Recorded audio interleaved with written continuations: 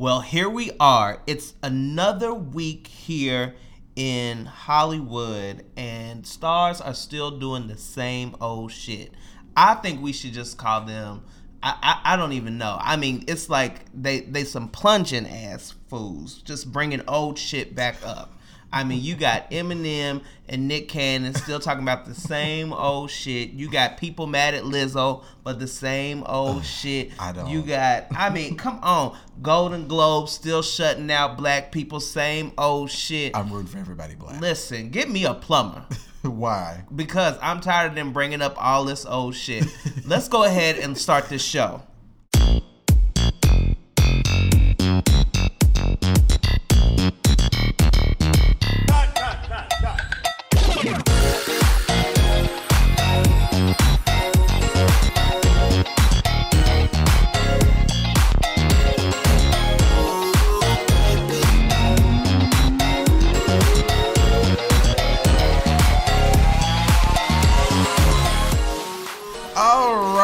Well, and ladies and gentlemen, that is a monologue. I had to get some stuff off my chest. No. Listen, I had to get it off my chest because I'm sick of it. We've gone inside the actor's studio. I'm sick of it. Sick and tired of being sick and tired. Snaps for me. Is this Def Jam Poetry Slam? Mm-hmm. I'm here for it.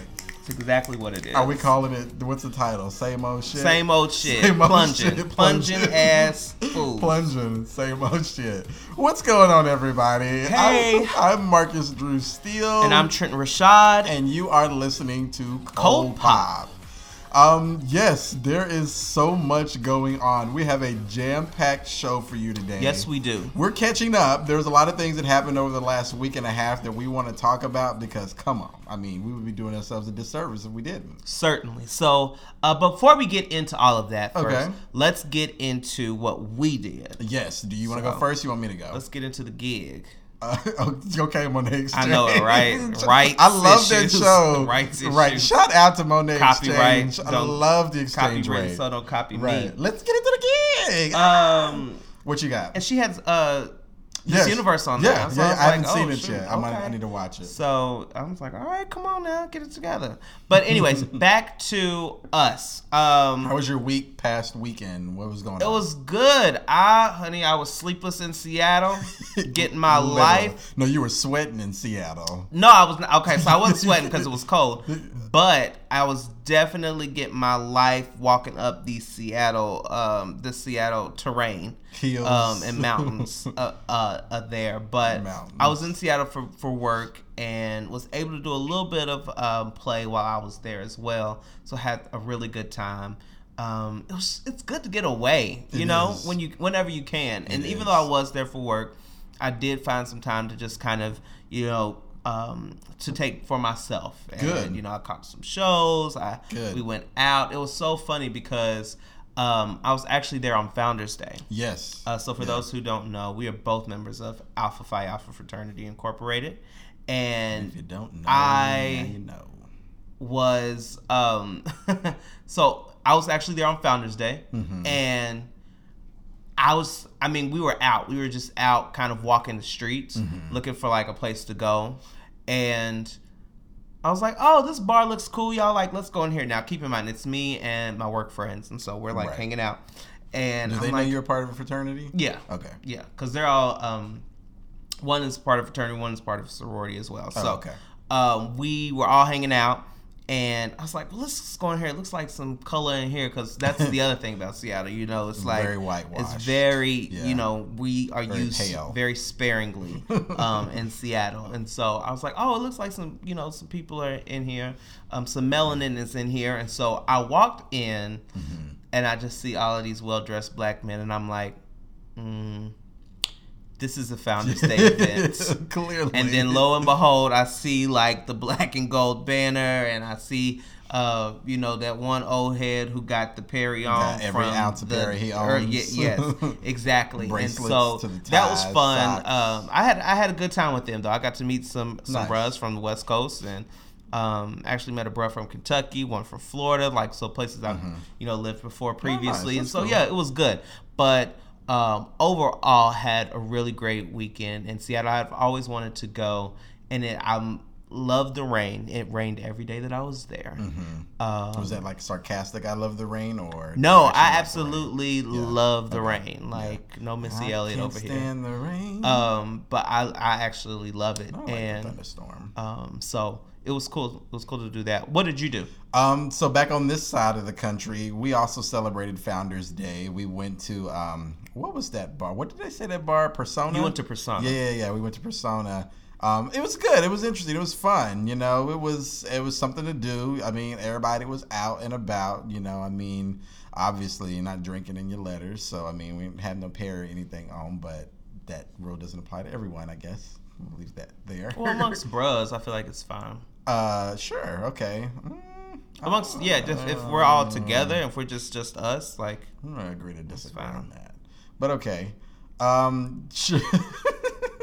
I don't know how I feel about that. I thought it was like. Is it all bros? Is it all bros, or is it just like? No, I mean, like there were still other people there. Like I mean, like it's Persona. Nobody rented out the bar or anything. It's just where people decided to congregate. So, I don't know. But anyways, we did that, and then the weekend, I didn't do anything. You know, it was a very chill weekend for me. Like I've been learning. My weeks go so hard that like my weekends, I try to make it a point to self-care and kind of do whatever I want to. So self-care. I spent a lot of time catching up on some TV shows and watching some. Take you away. Watching, I watched some old movies. I watched Why Did I Get Married again. That was fun. It was a good one. Okay. I also watched some other old. Let me tell you, I watched Queen of the Damned this past weekend. It's on Netflix. And, you know, I was like, Aaliyah, it's wrong. Right. The movie's bad. I know that movie was really not bad. Good. Aaliyah did good. I mean, like it was good. That was her like first theatrical role, I think. No. Yeah. Oh no. Well. Romeo Must Die. Was that before Queen of the Dam? Yes. Queen of the Dam was the movie that was not finished when Queen of the Dam was not finished when Aaliyah passed away. Correct. Her brother had to finish it. Correct. Her brother, what do you mean? Her brother Ray Sean had to go and do some voiceover. Did he? Yes. Okay, I think I remember that. There was something significant about them, or maybe it was the first departure from her to do something different. Because I mean, Romeo Almost Died. She was still the hip hop R&B. You know, she was actually supposed to do The Matrix. Yeah, I was gonna say Jada Pinkett got her role after she died. So, but yeah, so I mean, did that, watched a few movies and stuff, but very chill, very relaxing, and you know, kept it real low key. You know, that's how I do. Real low key. Okay, Miss Low Key. So laying it low and spreading it wide and giving every man the key. Not this lady. I am a woman. Yeah, a loose woman, thou art loose. Classy. All right, what TD Jakes? Right, woman, thou art loose. Jakes. Well, cool. I think, you know, as we kind of start to get into this holiday season, there's also a we're special. We're at Trent's house again, so any noises I'm not responsible for. Just want to put that disclosure Girl, out there. I mean, because we're going to hear street traffic. Yeah, I live in a vibrant, bustling part of town, and you live in the suburbs. So got it. I have to. Still underwhelmed. Yeah, so sorry. This is what it is. This is what it's like in the city. So yeah, well, cool. And then we have a really special weekend coming up. Yes, we do. We'll talk about it next week. Oh, you want to talk about it next week? Okay, that's fine. I mean, like, well, it has. Yeah. Okay, well, let's talk about it. Stay tuned. Well, I mean, it's no secret. It's my birthday. So, yeah. I'm an old bitch now. Yes, so. 40 and fab. 40 and fabulous. I wish. No, I don't wish, actually. I was going to say, what? I'll be 31. So, no, wait. When this comes, if this comes out on Monday, today is actually my birthday. You know, I'm 31 today. Yeah. And so everybody, I'll put my Venmo. What is that? That's what the kids are doing now. I put my Cash App. Yeah. Everybody can say happy birthday. I'm going to give a registry for my birthday. So, right. Send me all kinds of apartment things because that's what my grown ass needs right now. I need a coffee table. I need some blackout curtains. I want a weighted comforter, weighted blanket. Oh, yeah. Oh, yes. Oh, yes. Oh, yes. I've got a registry myself. Cute. Okay, let's keep this moving. Yeah. Let's keep it pushing. Well, let's go ahead and we're going to move on to our next segment, entitled Woo Child. And yes, we have a lot to talk about. So, all right, well, you go first. All right, let's go ahead and hop right in it. The first thing I want to talk about is Y'all remember the actor from Aladdin that just came out this year, the live action Aladdin? His name is Mena Massoud. He was Aladdin. You know, I thought he did a decent job. That movie was not great. I thought the movie was okay. That movie was bad. It looked bad. Did you see it? Yes. Okay, I was going to say, let's start there. It looked bad. Hold on now before you want to read. Right. No. Did you even see I saw the movie and it was bad. I saw the movie and it was bad. Yeah. She looked bad. The tights were ripped. No, so obviously Aladdin came out this year, and Mena Massoud played Aladdin, and he just released. He got interviewed by a publication. And he was talking about how, he got interviewed by the Daily Beast, actually. And he says, in quote, "I'm kind of tired of staying quiet about it. I want people to know that it's not always dandelions and roses when you're doing something like Aladdin. He must have made millions," is what the article says. He must have been getting all of these offers. It's none of those things. He said he hasn't had a single audition since Aladdin came out. I probably could have guessed that. See, and I couldn't have, because Aladdin passed $1 billion at the box office. It was released in May. Obviously, it was directed by Guy Ritchie, and Will Smith was the genie in it. But I would have thought that this would have at least got him auditions. No. Now, I'm not saying booking any roles, but not even an audition, Sway? No. How, Sway? How? Number one, he's an unknown. Right, but this was supposed to be his breakthrough movie. Number one, he's an unknown. Number two, the movie was bad. But see, so then what's the difference from Naomi Scott, the girl who played Jasmine, because she was in Power Rangers? She wasn't unknown. She had done some stuff before. But bad movies. Power Rangers sucked. Aladdin wasn't the greatest, and then she was just in this Charlie's Angels that bombed. Okay, so she clearly doing something right. Well, it's not a movie. So yeah, she's doing these movies right. She's clearly doing something right. She wasn't an unknown when she came to Aladdin, though. Well, I think that he should have at least been gotten some auditions. I don't know I'm not going to be able to say that, because I was not impressed with the performance, and I was not I was not wanting to know more about who this person was. I didn't even know the boy's name. I hope I don't sound ridiculous, but I don't know this man. Sorry to this man. Mena Massoud. Mena Massoud. So wait, the article goes on to say, it says, the actor ascribed the problem to his lack of experience in the industry, as well as negative effects of starring in a family blockbuster. He goes in to say, quote, negative effects. Yeah, he says, I feel like I'm going to be overlooked and underestimated for a long time because I am a young actor. I've been doing this for 10 years, but to a lot of people, Aladdin's the first thing they've seen me in. So I think I'm going to be viewed that way for a long time. I'm going to have to work at chipping away at that. So it says, however, Massoud has been given a major role in the Hulu TV series Reprisal, which he secured before Aladdin was released. So he's going to be working. So he's got a check coming in, but he hasn't had any other auditions. Okay, well, be thankful that you're working. So that's all I can say to you. Well, the other part of that is, and this is what has got people in an uproar on social media, is that Prince Anders, the white boy from Aladdin, is getting his own spin-off show on Disney Plus. Who's Prince Anders? He was the one that came to the castle to try to win Jasmine over, and was super duper goofy or whatever, and was kind of out there or whatever. And he was one of the princes who came to win. Right, exactly. So care about that. How is he getting a spinoff on Disney Plus then? And Mena Massoud can't get an audition? Houseway. I don't know. Maybe because he wasn't featured enough in Aladdin and associated enough with that. So that means movie. He gets his own spinoff? It means that people are not associating him to Aladdin. No, they are. It says Disney hired. Let me get to. Yeah, get to it. It says Disney hired Jordan Dunn and Michael Kavame to pen a script for Aladdin offshoot centered on Prince Anders, the scene-stealing character played by Billy Magnussen. Oh, scene-stealing. Right. He was literally in 2 scenes. But stole them. And stole both of them. So that warrants a spinoff. If he stole both of them, yeah. No, ma'am. I don't agree. Now, I don't even remember that part. Exactly. Point proven. Boom. So... But he must have stole it for somebody. He stole it for somebody. Point proven. Some queen in Hollywood, some queen executive in Hollywood. No, he stole it for them. So he's going to be getting his Disney show. I think this is lopsided. So what do you? Get to it, because I feel like you want to say something about this. What are you trying to get to? Say it. Just say it.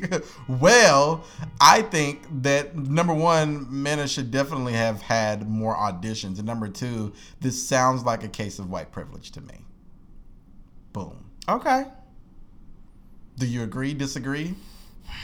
You know what? It's really hard for me to go to that level because I did not like the film. I don't know the kid. Well, I'm not really into it. Take the film out of it. I'm just talking about on an acting basis. You have experience as an actor, as do I, so we know what the industry is about. Do you think this is a case of So let me put myself privilege? in it. Let me do some empathy. So, okay, let me set the scenario. I'm in the show, and I'm the star. Right. But the lead character, number one on the call sheet. Nobody's calling my phone, and then Ensemble someone who was a day player. Someone who was a day player. Ensemble is getting and had 2 scenes, and now they've got their own spinoff. How do you feel?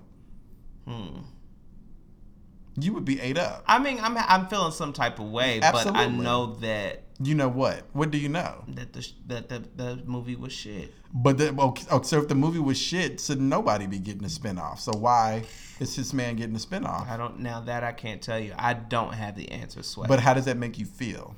It might make me feel a certain type of way, but do you feel mad? Do you feel like you've been I feel like someone's trying to set me up. No, I don't feel mad, and I don't feel like anybody's trying to set me up. My mindset is different, to be honest with you. And yes, this might be white privilege. This might be, whatever. But my mindset is I have to focus on me and what can I do. And whining about not getting any auditions in an interview with the Daily Beast is not the road I'm going to take.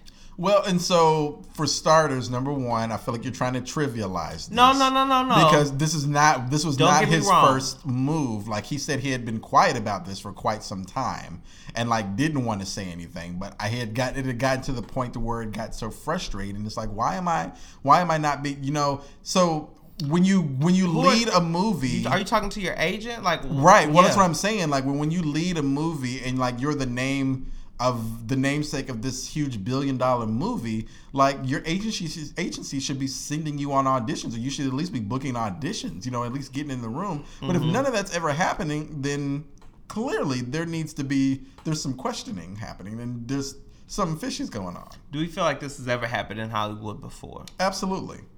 Okay. Is it only to actors of color, or has it happened to white people before too? I can't speak for white people. I can only speak for actors of color as being one, and it's absolutely happened. It's happened to me.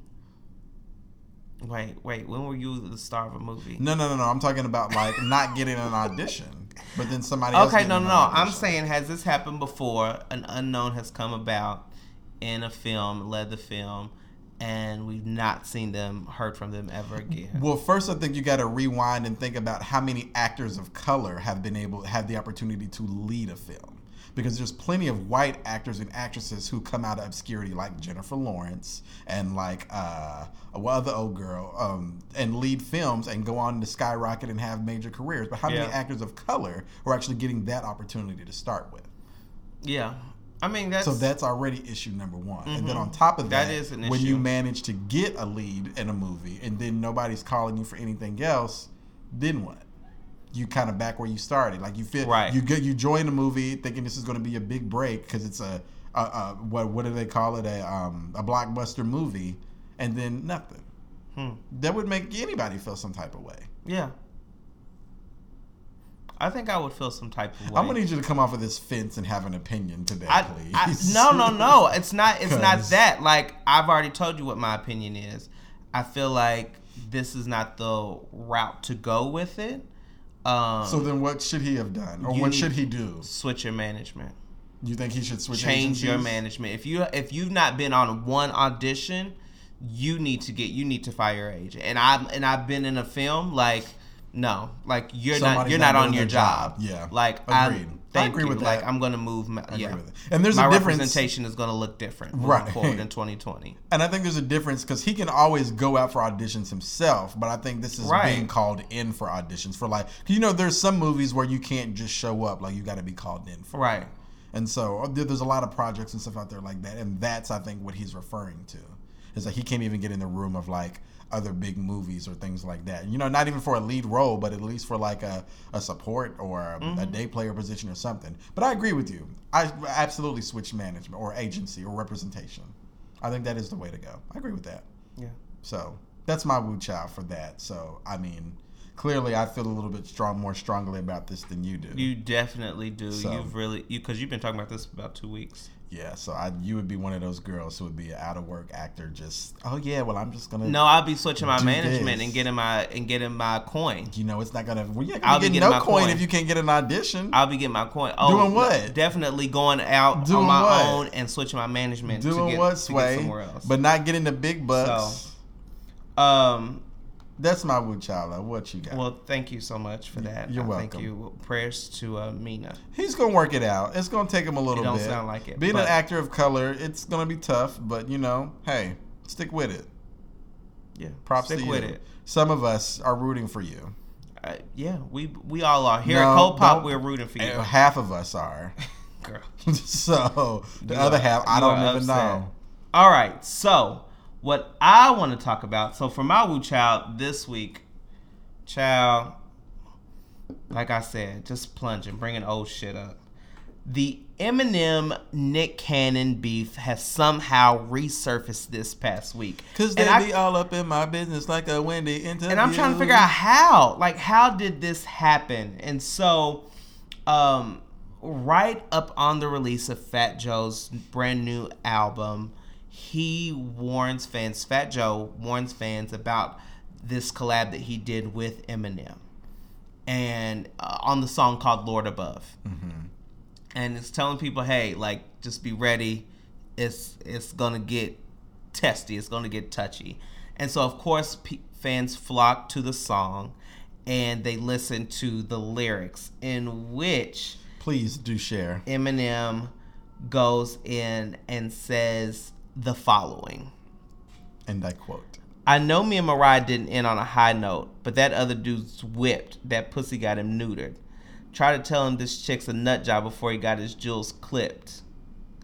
Almost got my caboose kicked, fool quit. You're not gonna do shit. I let her chop my balls off too, for I lost to you, Nick." So, with that being said, you on the job, you hating hard, I ain't gonna feed you, I'ma let you stop. Oh my gosh. So with that being said, Nick Cannon then comes out with a diss track. With 2 diss tracks, actually. Jesus, 2 diss tracks. Lord, Nick. And has really let people know, and is saying it on, he's went and told it on the mountain.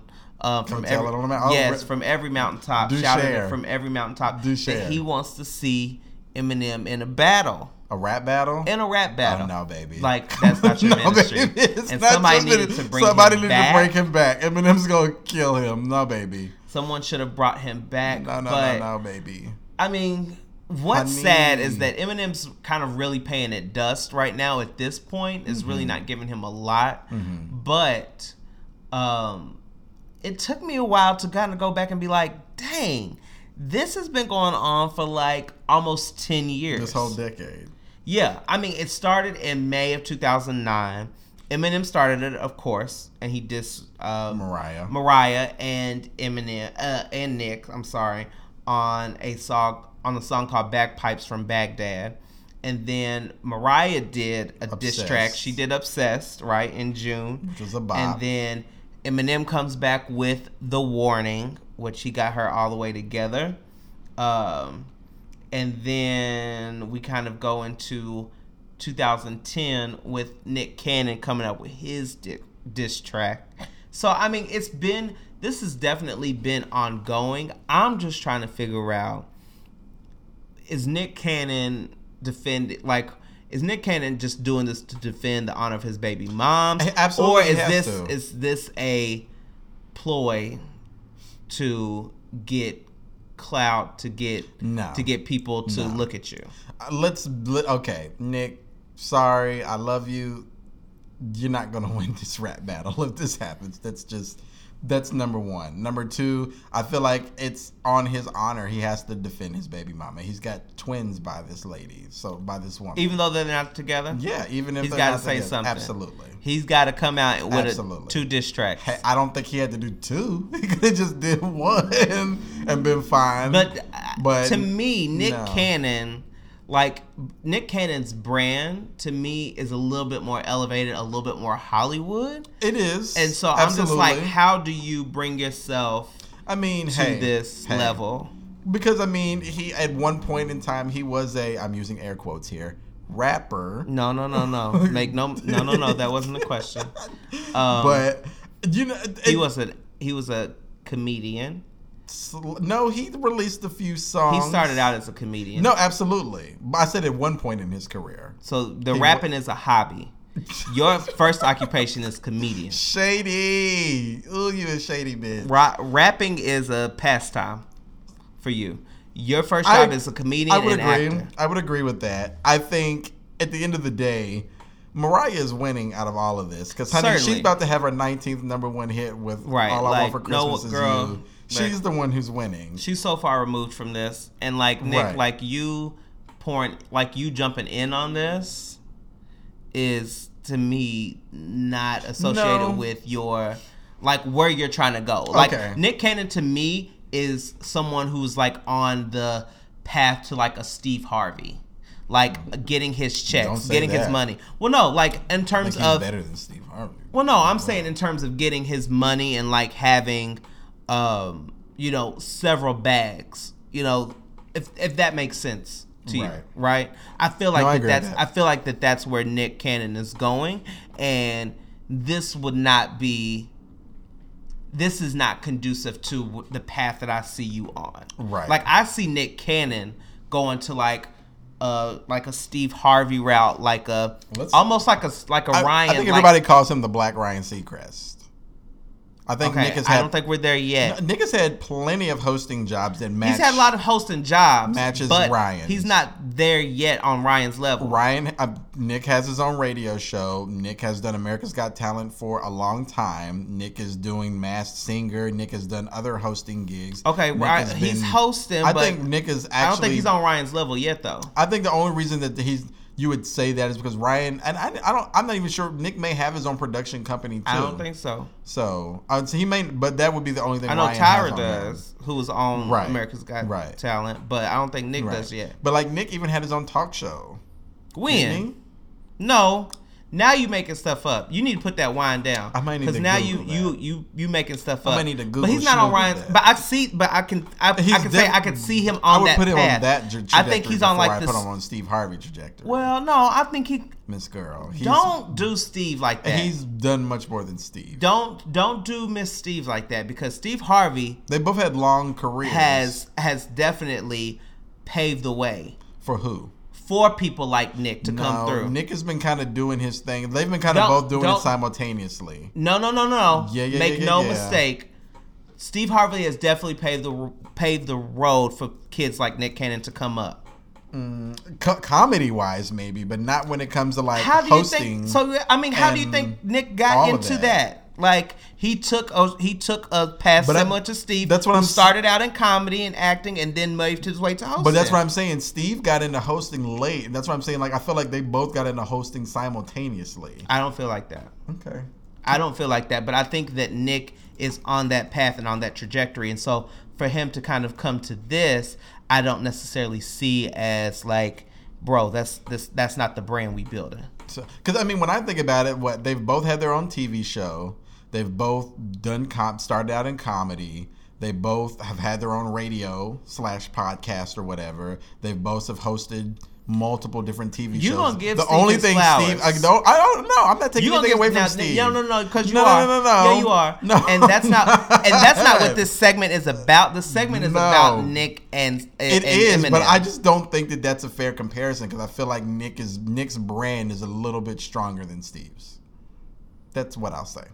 I'll leave that there. No. That's not what. And that's not what I'm saying. That's what you're saying, but that's not what you mean. No, that's what I mean. No. What you're saying is that Nick Cannon is a little bit more commercial and a little bit more mainstream than Steve Harvey. Steve just hosted the damn Miss Universe pageant. That's what you're trying to say. No, but that's fine. No, that is not. So see what like I said, going back to what you're not gonna do is that you're not gonna. That's not my narrative. That's not my narrative. Going back to Eminem and going back to Nick. That's not my narrative. Nick Cannon, stay off of the... Nick Cannon's brand is stronger than Steve's. Nick Cannon, stay out of the recording studio. We don't want to see you there. We want to see you in front of the camera, getting your hosting gigs, following in Steve Harvey's footsteps. And getting on the path to trying to get to a Ryan Seacrest. Will not.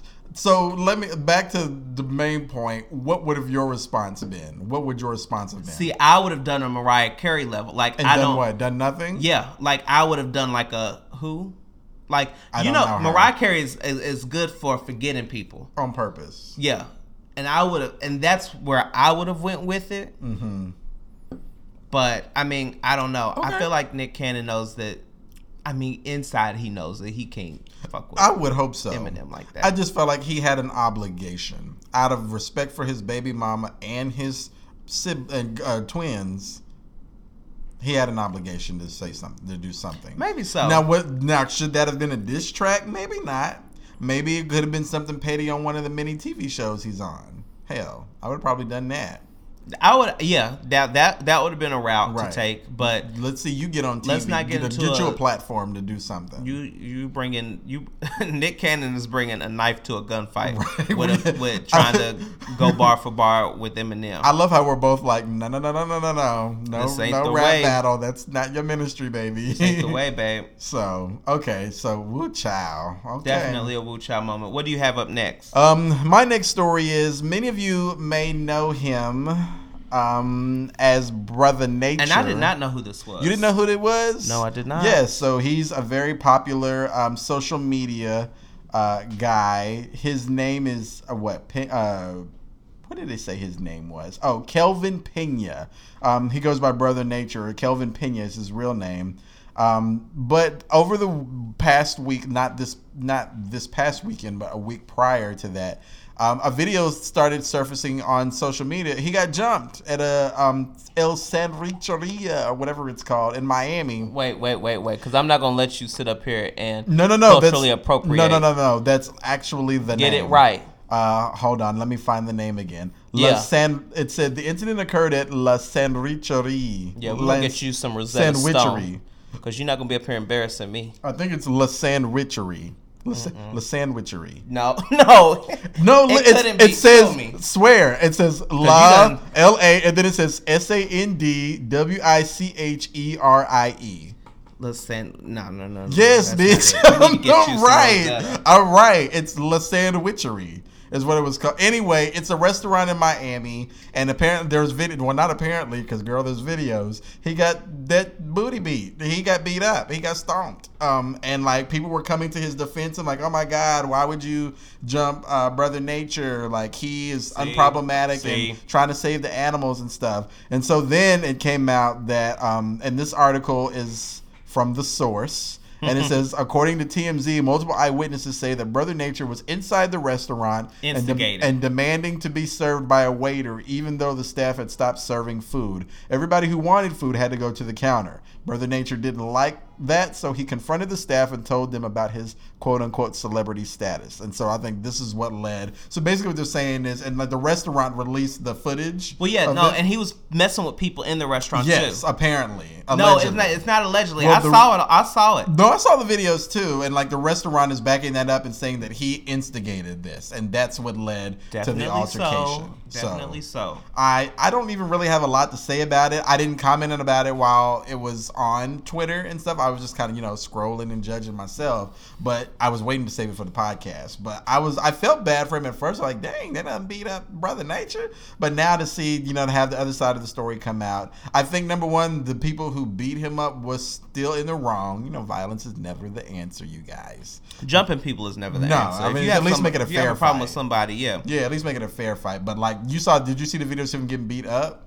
I didn't see the video. Like they were throwing drinks on this man. He was on the floor getting stomped, and then he like left the restaurant, and they like stomped him again, and then he tried to like come back into the rest. It was just a why would you try? Whole mess, Miss Girl, whole mess. And so basically, just woo chow to that situation. When keeping it real goes wrong, basically. I mean, I saw a similar situation like this that just happened, but on a much more serious level with the rapper Saucy Santana. Did you see that? Oh yeah, I did. He got shot. So he was in Miami in the shoulder. Yes. So I'm not going back to Miami.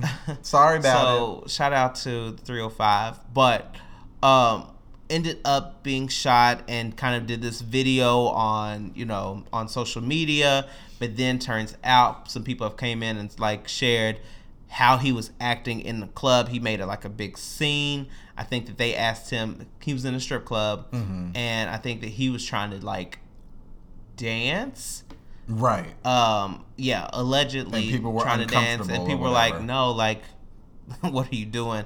And so they asked him to leave or asked him to stop, and then there was a scene made in regards to that. Now, do I think that quantifies him being shot still in the did not warrant a shoulder? Shot. Absolutely not. But I think, this Brother Nature is one of the things that we kind of see of like people running to the rescue and then having to kind of like backtrack. Right.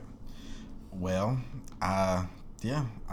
I'm scared to throw my support to anybody nowadays. Until I get the full story, honey, I will watch from a distance until I'm able to do my own research and figure it out. It's getting bad. It's getting really bad. But I hope Brother Nature is okay. I wish him a speedy recovery. He didn't have no marks. He didn't have no injuries, no nothing like that. He posted a video the next day. Face was glistening. And of course, he called his peoples because the peoples was in the video too. So I was like, oh, Jesus. Don't do nothing stupid, y'all. Here we go. So woo child. Just a mess. Well, Miss Lizzo. Let's talk about it because I got things I want to say. Well, no, I mean, I got some things I want to get off my chest. No, I want to give Lizzo props because she was just named Entertainer of the Year. Stay in the bag, sweetie. So that was dope. You're doing fine, on, Lizzo. Sweetie. Like, absolutely. Do your thing. Don't even let these haters phase you out here. Now, what are you talking about? I'm sick of it. You're sick of it. Sick of it. What are you talking about? So Lizzo showed up to the Lakers game this last week with the the Lakers were playing the Timberwolves. Yes. Okay. And she had on I'll get to that in a moment. She had on a t-shirt and the booty was cut out, and the thong, and she had a thong on. Now don't do that. So here's what I'll say. Because it almost sounded like you was gonna. Oh no! What I want to say is the outfit was raggedy. The outfit was a mess. Like it was nothing but a big ass t-shirt with the ass hanging out. That's not appropriate attire for a Lakers basketball a basketball game. However, what I do not like is all of these people causing outrage over this, saying trying to. You're causing this outrage under the guise of, oh, that's inappropriate, when the real factor is that they're uncomfortable with her body. Yes. And that is a huge issue for me. Yes, very fat-phobic. Lizzo can do whatever the hell she wants. Was that outfit cute? Absolutely not. It was not. However, in that same vein, where was everybody earlier this decade when Lady Gaga was literally walking around in panties and fishnets everywhere? Like, does nobody remember this? Like, do people just forget? Lady Gaga, because I really didn't pay attention. Lady Gaga went through a period where she walked around in nothing but panties and heels and a jacket everywhere, and nobody said anything. But nobody said anything. Nobody had a problem with it. But now all of a sudden, because Lizzo wanted to show her ass, literally, now all of a sudden everybody got a problem with it. Like, miss me with all of this fake outrage. This is absolutely ridiculous. And another thing that I want to talk about. Well, wait. Let me ask you this. If Rebel Wilson came out and some similar shit, what do you think people would have said something? Probably not. They'd probably been like, oh, she's just being funny. She's a comedian. Yeah, oh my God. I agree. So funny. I agree. Yeah. So stop all of this fake ass outrage, y'all. This is ridiculous. And another thing, now that I'm on that point, I'm tired of everybody jumping on this hate train on Lizzo, talking about, oh, she makes music for white people, and like, I don't like her music anyway. She's hella corny and this and that. She's tacky. Like, I don't understand. Force her body on us. This is a black woman who is thriving who is thriving, who's literally struggled for years, and now her music from like decades ago is popping, and like she's finally getting her shine, just got released as Entertainer of the Year, and people have a problem. That's just it, because when Truth Hurts and Good as Hell and all of that shit first came out, people were like, oh yeah, I like this and da da da da, but as soon as she started, y'all got me on here about to say some bad words. As soon as the niggas start getting successful, that's when motherfuckers start hating. Well, yeah, that's when people start hating and start turning. Like, it makes no sense whatsoever. The fact that people sit up here and say, oh, Lizzo makes music for white people, that's no different. I said this on Twitter too. I said that is the equivalent of people in high school telling you that you talk white. Like, why can't other black people telling you that you talk white in high school? Like, why can't you just support this black artist? Because we don't have enough of those who were at the top of the charts and getting nominated for Grammys and, you know, being named Entertainer of the Year. Support me, bitch. You know, that's all I'm asking for. Like, support me, bitch. Why can't you do that? I think that, you know what? I think it's twofold, okay? I think people see Lizzo as an artist and they see someone who seems to be comfortable and accepting of themselves. Right. And then that, in turn, kind of brings to them their insecurities of right. why am I not at that level? Right. Why can't I, if that person can be secure with themselves, why can I not be there? And I think that brings some kind of complex in terms of, I want to refute that. It's so infuriating to me because, again, like, do I think she should have worn that outfit to the game? No. Like, no, girl. Number one, why do you want to sit your bare booty cheeks on these public seats like this? Like, no. It was the same. Lizzo knows exactly what she's doing. And so that's what I wanted to get to. She knows exactly what she's doing. She released a statement and she said, hold on, I got to find what she said here.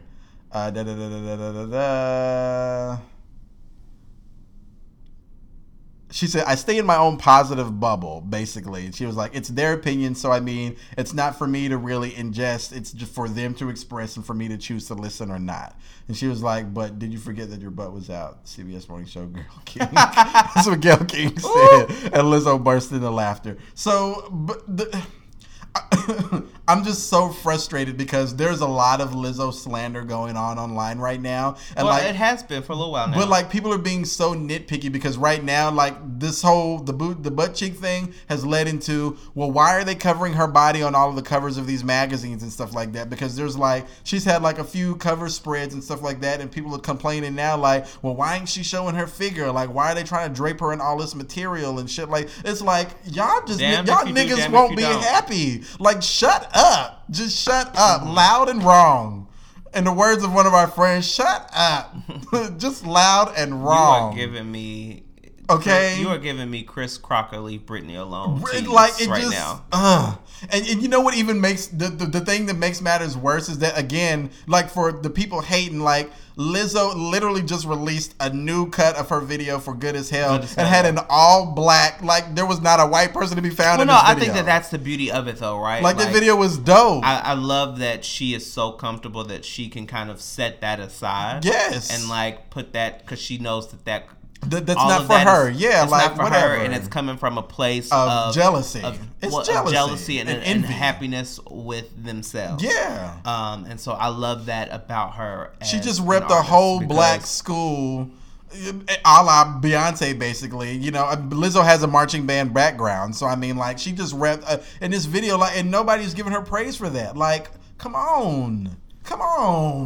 Yeah, someone's out. Stop all this hating. Like, someone's out. Y'all are just mad. Like, go moisturize. Go hydrate. Go do something productive. Damn. Someone's out to get Miss Jesus. Lizzo. Woo fucking child. Woo child. Because y'all gonna stop coming for Lizzo. I like Lizzo. Regardless if I don't like all of her. I don't like all of her music, but, like, I love Truth Hurts. I like Good as Hell. I listened to a few songs off of her album because I love you. But damn, like, let the girl thrive. Y'all are not having this same energy for all of these white artists out here doing the exact same thing. But why? I think this brings up the reason why I'm so mad, because it brings up the bigger issue of why are black people so quick to criticize and be so critical of our own, but let other people pass. So this is that a really I don't understand. Point. Well, you know what? I think that you bring something, and I'm about to get real deep on you. Please so get do, ready. So take a sip. People need to hear. I think that we are critical of each other. Okay, I think we are critical of each other as a people, because that is something that is brought down from our parents, from our mothers, and it is a symptom of what's the term I want to use? Give me 1 second. Mm-hmm. I mean, that type of criticism, it is almost rampant, right? It's almost but also unproductive too. Yeah, like it's just criticism for the sake of criticism, but it's not productive criticism. I would even call it as criticism. I just call it an opinion. No. But what it is that because that comes down from our family and from our parents, mm-hmm. and that is all symptoms of post-traumatic slavery syndrome. Okay. Us as Black people, okay, we have a tendency to downplay our accomplishments, our attributes, things of that nature.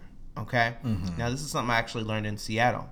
You know, you'll have a white kid and a white mom, and this is shout out to Dr. Joy DeGruy, who told me about this and changed my life.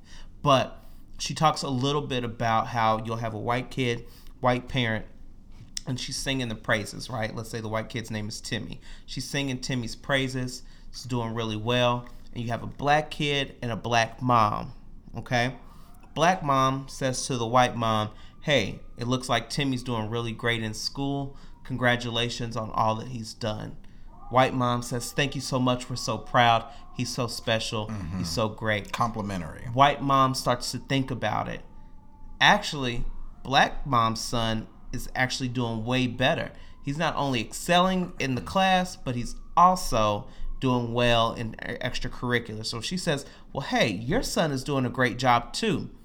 Black mom immediately, child, that boy, he gives me all kind of hell when he's at home. You know, he doing all right, but he needs to be doing this. He needs to be doing better. Mm-hmm. That is a remnant and a symptom of post-traumatic slavery syndrome. I'm taking you back to the plantation now, when Black mom has her Black son out on the plantation, both working in the field. White master comes, talks to Black mom. Hey, your boy's sure getting strong. Looks like he's doing all that he needs to do. Wow, he's so smart. Wow, he's getting so tall. He's getting so big. Black mom immediately, in a mindset, she wants to protect her son. To protect her son, diminishes all of his attributes, what he can do, those things, because she wants to protect him. Yeah. And that has been passed on from generation to generation to generation. And we've seen it because our mothers did it to us. Our fathers did it to us, whoever. And that is exactly why we as a people are quick to diminish the attributes of people of our own. That's why. I think I know that's deep. That's absolutely deep. And I think that unbeknownst to us, with the help of social media, that has transformed from a unspoken or a knee reaction to try to protect somebody. It, because of social media, it's transformed into something that has become non-useful now, or non-helpful. Yeah, I mean, of course. Well, it's been non-helpful, non-useful since slavery's ended. Right. But true. The thing about it is that we, as a people, we can't get that kind of out of our minds because it's been done to us, and that's how we've been conditioned. That aggravates me, because I come from a place of, if a Black person is doing well, and this took me some time to get there, and the reason why I think of this is because it takes me back to a speech that Gabrielle Union actually had when she was talking about how she felt like she was competing against her other Black peers earlier instead of celebrating them, and now she's gotten to the point to where she's like celebrating. Like, so take for instance you and I, like, if something big happens to you and you get your break, I'm celebrating, because that means... Child, you've been celebrating, because I've had many breaks, so thank you. To me, in my mind, we've both won. you know, because we've been doing this and I support you wholeheartedly in anything that you decide to do. And so if you get a big break, we walk out the door tomorrow and somebody calls you and says, hey, I heard you on the podcast. I want you to audition for this big movie, and you end up landing it. I will be on this podcast tomorrow shouting your name from the rooftop, saying Trenton motherfucking done got a movie role off of this. There's no jealousy. There's no envy, because I am celebrating you. I'm here to support you. What I see on Twitter, there is no support. I feel like we live in an era where we have all of these white artists who are mediocre at best, you know, and the talent it's there, but it's easily surpassed by your everyday black artist who we think is just like, oh, well, that's so-and-so who just plays around in the kitchen on the microphone, who's got more talent than some of these girls who have multi-million-dollar record deals. Right. But yet we would be the first ones to tear down so-and-so in the kitchen playing on the microphone who's got more talent in their left thumb than old girl who's at the top of the charts for a mediocre song and no vocals. Yeah. Like, that frustrates the hell out of me. So when we finally get somebody like a Beyonce or like a Lizzo, for a change, well, I mean, we'll use Lizzo as the example here, who is getting the shine. She has had an astronomical year, and yet all I've seen is hate after hate after hate after hate after hate after hate on her. Hate on him because his waves don't swim, so they hate on him. Like, it bugs the hell out of me. And another aspect of that, I know we've gotten so off kilter from Wu Child, but another aspect of that goes into current what we're talking about now, Queen and Slim. Queen and Slim just came out, and people were talking about, oh, well, the movie wasn't good, but we shouldn't be critiquing it because, we don't get many opportunities. Yes, you can critique, you can critique black work. I actually like the movie. I haven't seen the movie yet. I'm just going off of was good. Well, people apparently were like, well, I didn't like this part or the writing. I didn't like Lena Waithe's writing or blah, blah, blah, blah, blah. And people are upset and talking about, well, should we really be critiquing other black artists because, we don't get enough of that? And it's like, yes, but it needs to be constructive. You've got to have a point of view and something that's adding to the conversation. You just can't say you like something for the sake of not liking it and not give any reasoning or any evidence, because that's not getting anybody nowhere. That's an opinion. That's not a critique, And so, I feel like we're in this paradox right now of, I'm going to hate on somebody black who's being successful, whether it's writing a film or they're the top of the music charts and getting nominated for Grammys and stuff, just because I don't like her. That's not good enough for me. But it's not that. It's not because I don't like you. That's what it comes off as. It's not because I don't like you. It's just because that's what we've been conditioned to do with our own. Well, we need to come out of that. Snap out of it. Get out. I agree. We need to get out. We've got to get out of that, because that is annoying. I've held my tongue all week on this Lizzo slander, and it is just really rubbed me the wrong way, because I'm not a big Lizzo fan, but I can't tell. I will fucking root for her out of spite of everyone else, because she is getting her bag. She is on all of these white folks magazine covers, and a big girl at that. What is there not to love? Who cares if you don't like her music? So what? Support just because. It's no different than you going to the movies to see a movie by Issa Rae or some other black artist because it's a black movie. You go to support. So support me, bitch. Yeah. I think that people see that Lizzo also is getting mainstream recognition. Exactly. Absolutely. And that she doesn't necessarily need... who's to say that though? Right. Who's to say that? Who is to say that? Because I'm sure if Lizzo is working so hard to put black people in her film, in her videos and all of that stuff, who's to say that she doesn't need that validation? She clearly probably does. But what I'm thinking is that we as a people have seen okay, she's definitely on a level that we can't touch, and therefore she doesn't need us, so I'm going to tear her down. She is not, and I think that's the last thing on this, I swear, and we'll go to break. But that's what's aggravated me so much, is that she has not lost an ounce of her black this whole time. She can be on the cover of Time as Entertainer of the Year and still be on an Instagram video with Meg Thee Stallion twerking with a flute in her hand. Yeah. She has been black this whole entire time, or embraced, her culture. Because I mean, there are many facets of being black, but like she's embraced her culture and has not let that go. So like, what do you not like? I don't understand. So how is she corny? They don't like themselves, Marcus. That's what it is.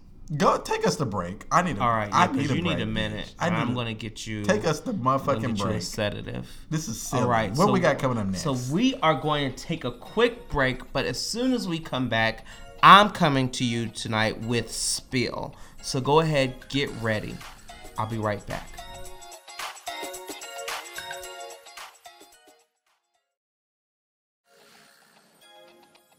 All right, and we are back. So Hello. We've actually put Marcus in a holding room. He's going to be recording tonight off stage, satellite. OG style, colorism, #colorism.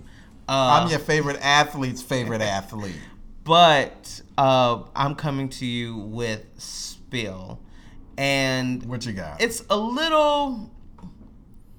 I mean, I think it's appropriate. It's definitely very timely. And so tonight's subject, or today's subject, whenever you are listening to this, comes from or is derived from the recent death of Juice WRLD, who was a rapper, 21. I just want to make sure he just turned 21. 21 years old, who passed away after suffering a seizure here in Chicago.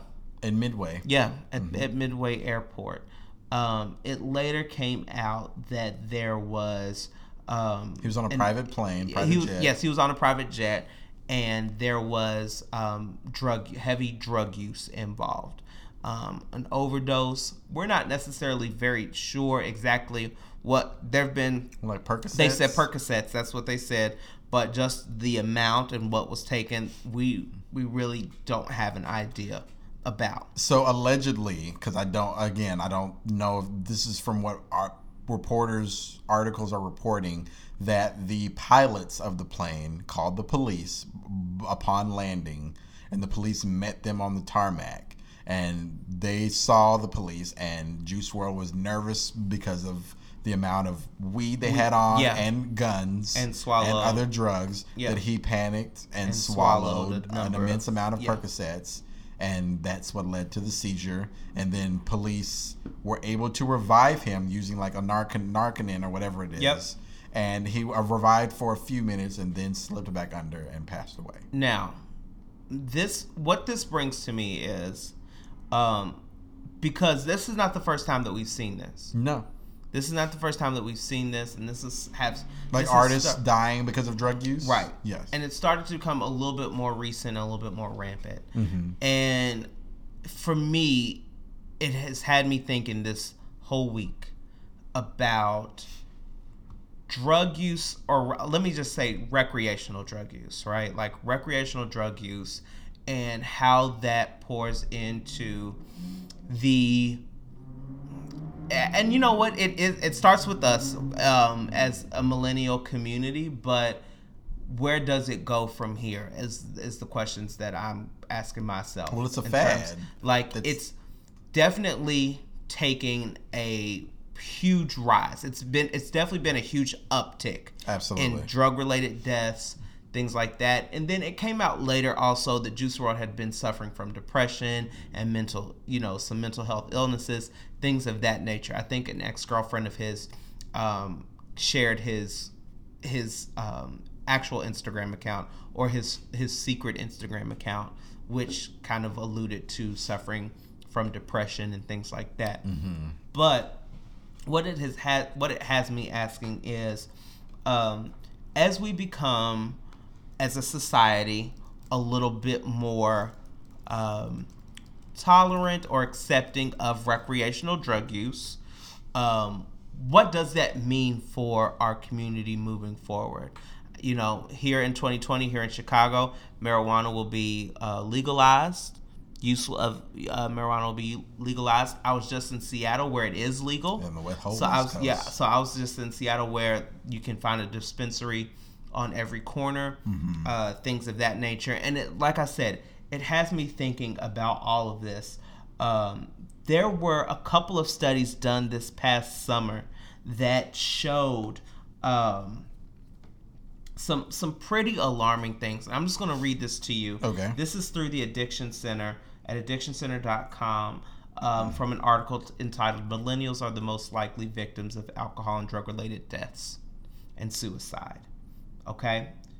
Over the course of one decade, from 2007 to 2017, the rate of alcohol-related deaths among millennials has rose by 69%.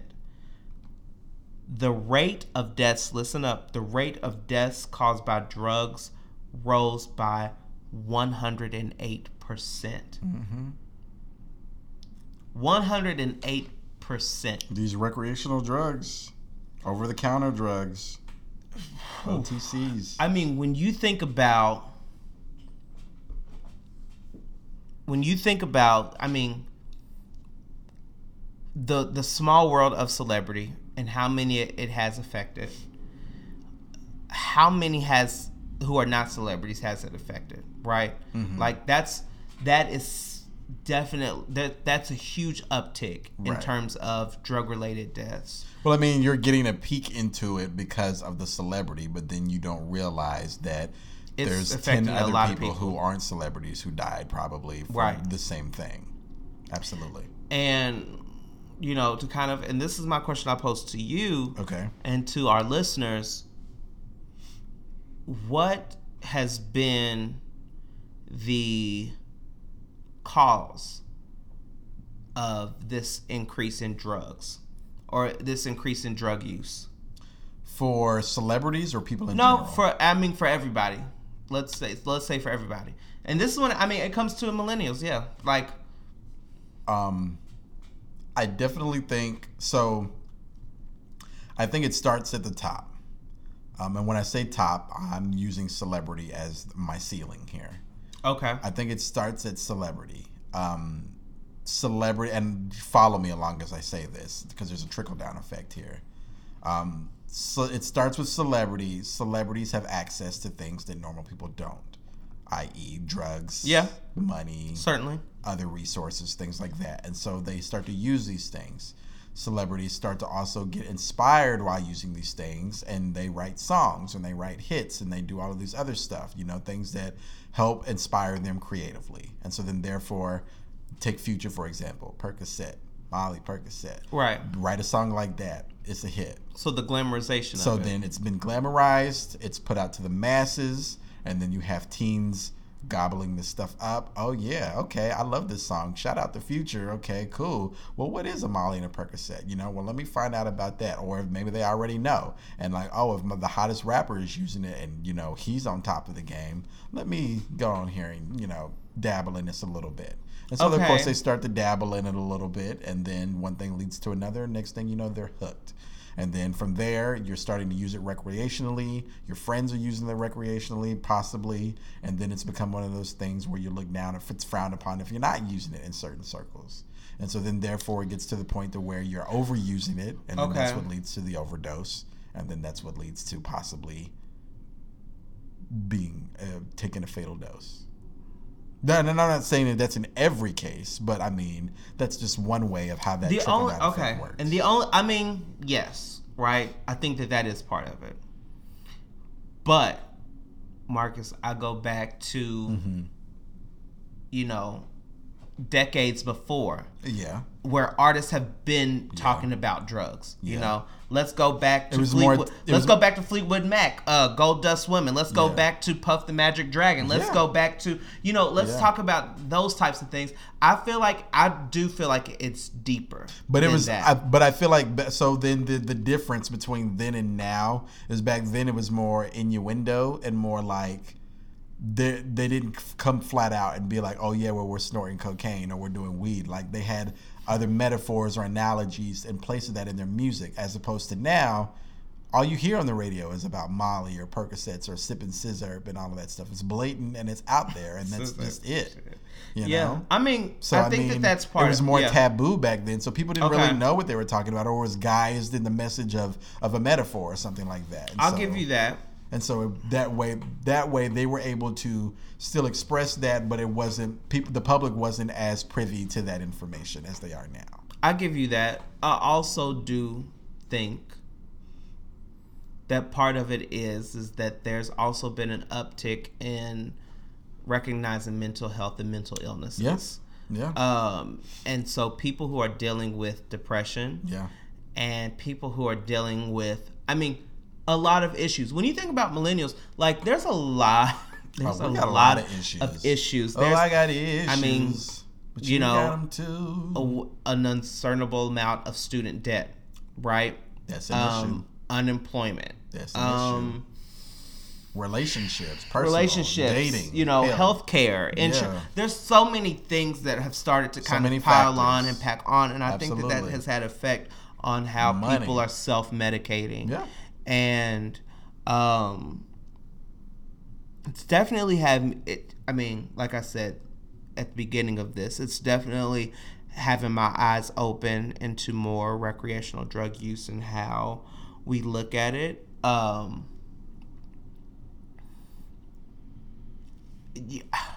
I guess I would say this: we've been very accepting. We as a society, we as a group of people, are a lot more experimental and accepting of things like that. And not that like I said, because hey, I party with the best of them. Okay, don't get me wrong. Don't get me wrong. But this kind of thing has me taking a second look, and I would encourage everyone else to take a second look around your circle, around your friend circle. Take a look at your own behavior, and if this is something that is starting to, if this is something that you're using to self-medicate, or someone else is using to self-medicate, to take a stronger look at that and to act upon it. So what I would say is that number one, I will never frown upon anyone who's using recreational drugs or over-the-counter drugs. No, but it always starts as recreational, right? Right. It always starts. However, I would say there's a big caveat, a big but to that, and that but is that I think if you are one of those people who are using recreational drugs a little too heavily, I think you need to take a moment and kind of reevaluate why you're using them. Number one. Yeah. Is it something that you're dependent on? And are you using that in place of something that you should be coping with a different way, i.e. therapy? Right, right. Getting diagnosed if you feel like that you're suffering from heavy depression or something. Those are real factors that you should absolutely be looking into, if your recreational use is beyond normal or beyond a certain, certain things, And so, there's a responsibility because, again, you're only one dose away from overdosing. Come on. Drugs are chemistry. Talk about it. And, your body reacts certain ways and, you could have an issue that you may not even know about that's only being compounded upon when you take recreationally. So, it's absolutely something that everybody should be careful about. So. Yeah. Yeah. So. Well, rest in peace to Juice WRLD too. I didn't know who he was, but rest in peace to him. You are so old. Huh? I really am. I was like, who? How do I claim to be a pop culture guru and don't know who Juice WRLD is? Come on now. So that's my fault. All right. Well, that is Spill for this week. Like I said, this is my PSA.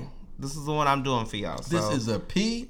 Yes. So, kind of take these words to heart and keep a vigilant eye over your circles and your own behavior and what you're doing. Yeah.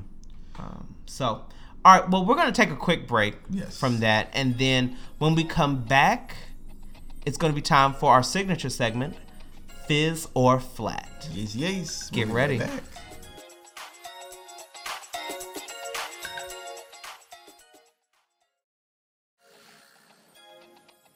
Alrighty, welcome back. It is time for the signature segment of our podcast that we like to call Fizz or Flat. Thank you. Okay, because I was like, get on it, girl. I was like, what's going on? Well, we talk about, in this segment, we like to talk about everything going on in pop culture, and if we like it, we give it a fizz, and if we don't, we give it a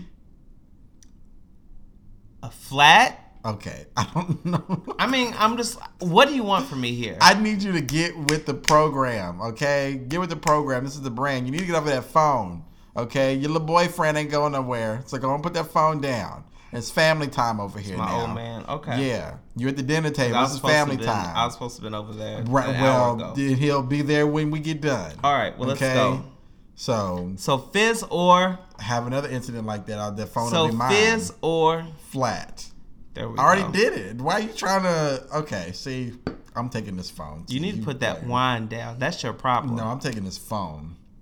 You'll get that phone back after dinner time. That's what got you wanted to do all this crowd participation. I'm doing that wine. No, we do this every week. What are you talking about? No, we don't do it like that. Go back and listen to the podcast. Y'all, are you serious? And y'all know, for those who have listened, we do not do it like that. We did this for the past. We've been doing this for like literally the past 2 or 3 podcasts. No one does fizz and then I do flat. You literally did it last week. Girl, you a lying.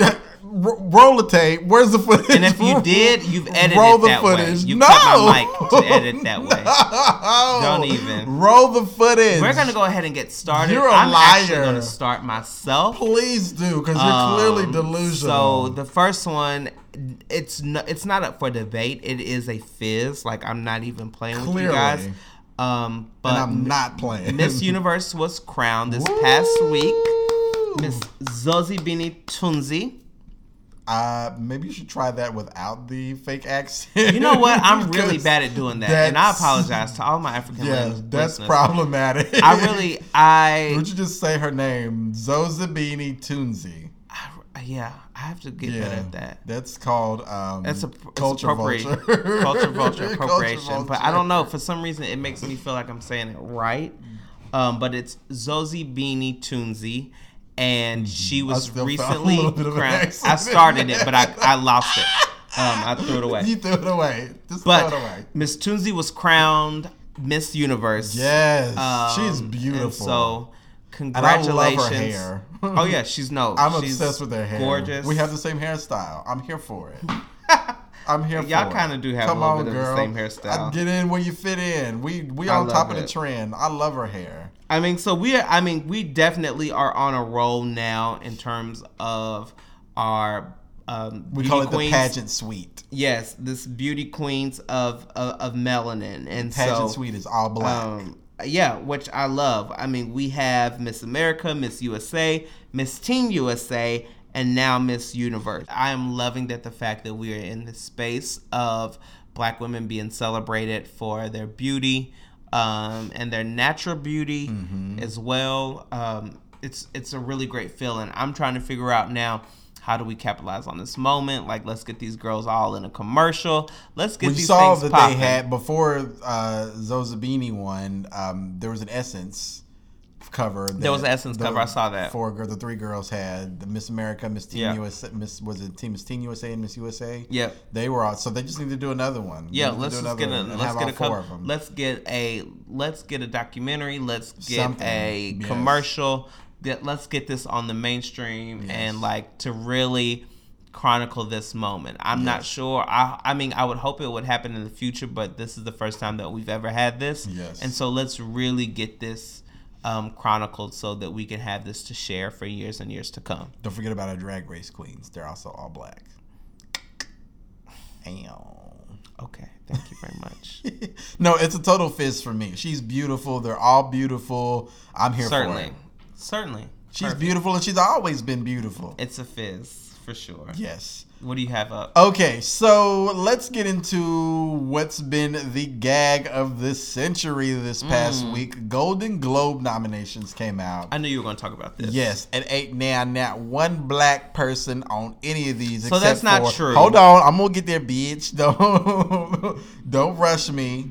Now, there are 2, Billy Porter and Cynthia Erivo, who have been nominated. But as a whole, let's go through some of the categories really quickly, and then I'll tell you some of the snubs that were there. So first off, Golden Globe nominations, Best Picture in a Drama. You've got 1917, The Irishman, Joker, Marriage Story, Two Popes. Boom. Let's get down to the Do you want me to do the musical or comedy? No. We don't. I don't feel like we have to do that. Like, can we just get to the snubs? Yeah. So, best performance by an actress in a motion picture / drama. You have Cynthia Erivo for Harriet, Scarlett Johansson for Marriage Story, Saoirse Ronan, Little Women, Charlize Theron, Bombshell, Renee Zellweger, Judy. Where's Lupita Nyong'o for Us? She absolutely deserved the nom. The movie was okay, but like Lupita did that. I thought she did really well. She didn't.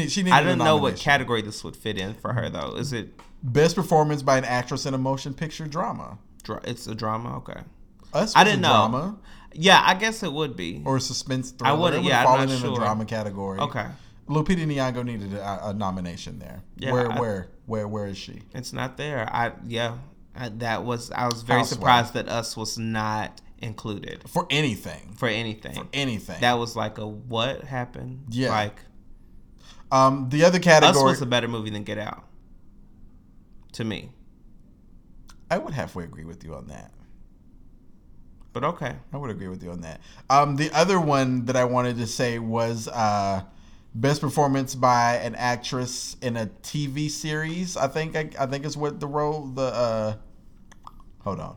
Oh yeah. Best performance by an actress in a television series drama. The nominees are Jennifer Aniston, The Morning Show; Olivia Colman, The Crown; Jodie Comer, Killing Eve; Nicole Kidman, Big Little Lies; Reese Witherspoon, The Morning Show. Where is Zendaya and where is Regina King? That was a little surprising, and I didn't know both of them deserve. And I didn't know if The Watchmen would qualify or not. And the range is from January 1st to December 31st to qualify for a Golden Globe. Okay, well, yeah, I think. Where are they? Where? Yeah, I don't know. I feel like The Watchmen has definitely proven itself as, and they didn't get any nomination. Part of the TV canon, like that show has showed out, like beyond. I mean, yeah, showed amazing, up and showed out, and Regina King was amazing. Like she's doing the damn thing. She is killing the game. Like when I tell you, killing the game. Not this past episode, but the episode before, the nostalgia episode. Oh yeah. Itself could have been a contender for Best Picture to me. Yeah. Or like, I don't know. But like it's best there's a category in the Emmys like Best Episode or something like that. Yeah, I don't know. Best writing, I have no clue. Yeah. Like if you have not watched The Watchmen, it's definitely very good. Euphoria, also another groundbreaking Zendaya's show. Best role How did by that far. Get looked over? Where is she? Why hasn't she been nominated for a Best Actress? Like And the only thing that I can say, the only thing that I would be able to say to this is that maybe the Hollywood Foreign Press is looking with a different lens. Well, you can see a lot of these nominations are coming from shows that were recently released within the past month or so. But the qualifications to qualify for this are from January 1st to December 31st. Yeah, so I don't. Where are they? Yeah, and you know what? I really have no answers for you. I think the biggest snub of them all, to me, is When They See Us. No nominations. How could you not have a nomination? None. For that incredible piece of art. No directing, no acting, no nothing. Like I said, I don't know if the Hollywood Foreign Press is looking with a different lens, or if this is definitely like, okay, black people, you've had enough. You've had your time. We're going back to the regular, like we're going back to our regularly scheduled program. No women directors nominated. I'm definitely dumbfounded. I think that there will be a change in leadership in terms of how this is looked at. This definitely brings questions to the credibility of the Hollywood Foreign Press. Absolutely. Like, this is out of control. It makes you wonder, like, do we just stop submitting? Like, yeah, I'm not sure. Like, I feel like credibility. And to see that other award shows are recognizing like these the works. SAG Awards, but the Golden Globes has definitely decided to like, nope, we're actually not going to go with that. The Golden Globes said, "All right, I'm gonna head out."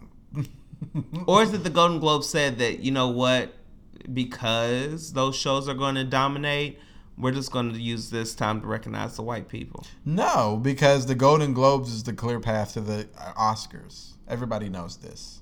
If you're nominated for something at the Golden Globes, then the chances are you're going to be nominated for an Oscar. Yeah. What I thought was interesting, I know we're talking about snubs, but what I thought was interesting, can we be real? Okay. I thought it was a little cool / sneaky how they did Jennifer Lopez's nomination. Oh, yeah. Well, I mean, she was a supporting actress. That's odd, but that's odd for me to say. So, like, you are a supporting actress when she clearly led that film. Well, she did, but, like, she was a supporting actress in that role. Constance Wu was the lead. So I think that fits to me. Well, that's sad. That fits but I thought that was so... I was like, oh, I see how y'all did this. No, I mean, I said it when we did the episode on Hustlers. I said she's going to get a Best Supporting nod. And you were like, nah. She was good, but she wasn't that good. And I was like, okay, bitch, watch. Oh, that's what I sound like? That's how you were. Okay. You were like, nah, I don't know about that. And yeah, I was like, I watch. didn't know if that... I thought that... yeah. And here she is. Well, I think in my mind, I had her as a lead actress. Not in Hustlers. Like, she stole the show. I definitely saw her as the lead. She definitely was a scene stealer, but she wasn't the lead. Constance was the lead. But Jennifer definitely support. And you better watch out, because you're going to turn around and she'll end up with an Oscar nod for Best Supporting Actress. I mean, that's fine. I guess that's fine. I mean, you were saying that wasn't going to happen. I don't think that's going to happen. Well, clearly she's beat you once with the Golden Globe. No. Because you said she didn't deserve a Golden Globe. And you know what? No. I didn't say that. I said roll the tape back. You can roll the tape back. Roll the tape back. But this you is what must I was have thinking. Amnesia. No. I don't have amnesia. From past recordings. Because I know what I said, but I think that I was surprised that that's how they went with it. I wasn't surprised. I thought that was how that... I mean, I would have been surprised if they tried to submit her to the lead category, because she was not the lead. Like, the narrative of the Hustlers... To me, she was the lead. To you. What did they say? To you. But, like, the narrative of Hustlers, Constance Wu, the narrative revolved around her. She was the one telling the story.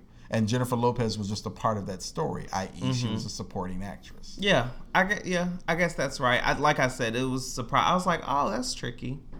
Because you know the Golden Globes will try it. Oh, they will. They'll put a drama and a comedy category. When they put The Martian in the comedy, I was like, you know the Golden Globes will try it. Did they put Get Out in like the comedy category? I can't remember. Or something like that? Possibly, yeah. But I was like, they'll y'all put a fast one on you, Miss Girl. Y'all get real loosey goosey. Y'all with get these real nominations. crafty. Yeah, crafty queens. Crafty queens. Come on. I was going to say crafty queens. Fucking queens in here. Crafty queens. So that's exactly right. Yeah, so that's very interesting. But congratulations to J-Lo. I love it. Yeah. The other thing I wanted to say really quickly was best performance by an actor in a television series or drama. Brian Cox for Succession. You know, that's my show. Succession was really good. Do it with the red. Go with the red. Don't rock those Don't rock those gold. Rock the red. Kit Harington for Game of Thrones, Rami Malek for Mr. Robot, Tobias Menzies for The Crown, and Billy Porter for Pose. Go Billy. I don't think Billy's going to win, but I'm happy that Brian Cox has got this in the bag for me. I don't know if Brian Cox has it in the bag, but I think... Because Succession was that I think it's between Brian and Billy. I would think so. And I think that Succession was a really great show. Yes. But Billy Porter definitely worked his ass off this season. He did. So he deserved this nomination. So that's what all I've got. So, I mean, in all for the Golden Globes, I'm giving this a flat because, baby, where's the black people? Yeah, where's the women? They definitely get a flat. Yeah, a lot of snubs it shouldn't have been. So this definitely gets a flat for me. All right. Okay, what else you got? All right. So YouTube is taking a stance. Okay. And I love it. YouTube has decided, and this is, I mean, they said, I think this is now like 2 years. I want to say this is 2 years. So YouTube has decided to ban videos or bar videos that are deemed racist, sexist, or insulting, homophobic, offensive, all of those things. What's the criteria? So this is the thing, is that they have not necessarily listed exactly what the criteria will be. But what will happen is, which I'm here for, because like I said, this has now been going on for 2 years. YouTube has decided to figure out how they want to address hate speech in the media, and how it has been a huge problem on this platform. And not only on this platform, I will say also on other social media platforms, but they can't control Facebook, all of those other things. But YouTube has decided that they want to take a stance, and what that has kind of poured into is looking at, number one, the freedom of expression versus freedom of speech, their responsibility as this platform. So, what they have decided to do, okay, is that some channels as in YouTube channels. Yes, as in YouTube channels, will be demonetized. Okay. Which is a huge hit, to those YouTubers who, rely on those ads. Okay. For to get money. So that will certain videos will be demonetized that feature hate speech or offensive things to communities. All right. For those who do not necessarily have established channels, those videos will be deleted. So yeah. What are your thoughts? So number one, demonetization is all good and all, but the videos still live on the platform. So I mean, that doesn't really do much. So what, you're demonetizing them, but like they're still there for people to watch and see, and they're still getting traction or visibility. So I don't think that that's enough. Number two, again, what is the right? Well, no. And so when I'm sorry, and I guess let me be clear. It's not demonetizing one singular video. Right, okay. It's demonetizing the channel. Right, but it's still, the videos are still able to live on the platform though. So yes, they technically would still be able to live on the platform, but then for those YouTubers who have those established channels, they risk their livelihood. So then of that. Does that give them the choice of they either have to take down the video to make sure that their channel is still monetized? I believe so. Or they would get like a warning of like, hey, you are at the risk of demonetization. Okay. Please remove this video, or the whole channel will be demonetized. Okay, that's fair. The other questions I have is, number two is, I would like to know what the criteria are for, actually identifying these videos. And then number three, what filters are you using to actually find these videos? Because of course you have your trending sections and your word of mouth, but what about those obscure videos who are doing things like this that nobody knows about? How are you finding those? I think that that's a great question. I'm not exactly sure of what that will be and what that will be looked at. You do have the option to report videos. Right. And I think that might be an indicator for people, for them to kind of look into, like let's launch an investigation with this channel or with this video. And I think that might be the primary source. I can't be for certain. But now that we're looking at this, like the fact that videos can be actually taken down, do you think that is a conflict of freedom of speech? I think it depends. I think if you're infringing on another person's rights and identities as a human being, then no. However, again, I think it all hinges on what are the criteria. Because if I post a video with the headline faggot, but the whole video is about disenfranchising homophobia, and and it's like that's different, then it's not hate speech. I'm actually against homophobia, but I'm just trying to get an appealing headline. What are the criteria? Are you actually looking at the video? Are you basing it on what the videos are titled, or what other factors are coming into play to help decide this? Okay, so to kind of give you an idea, like let's say,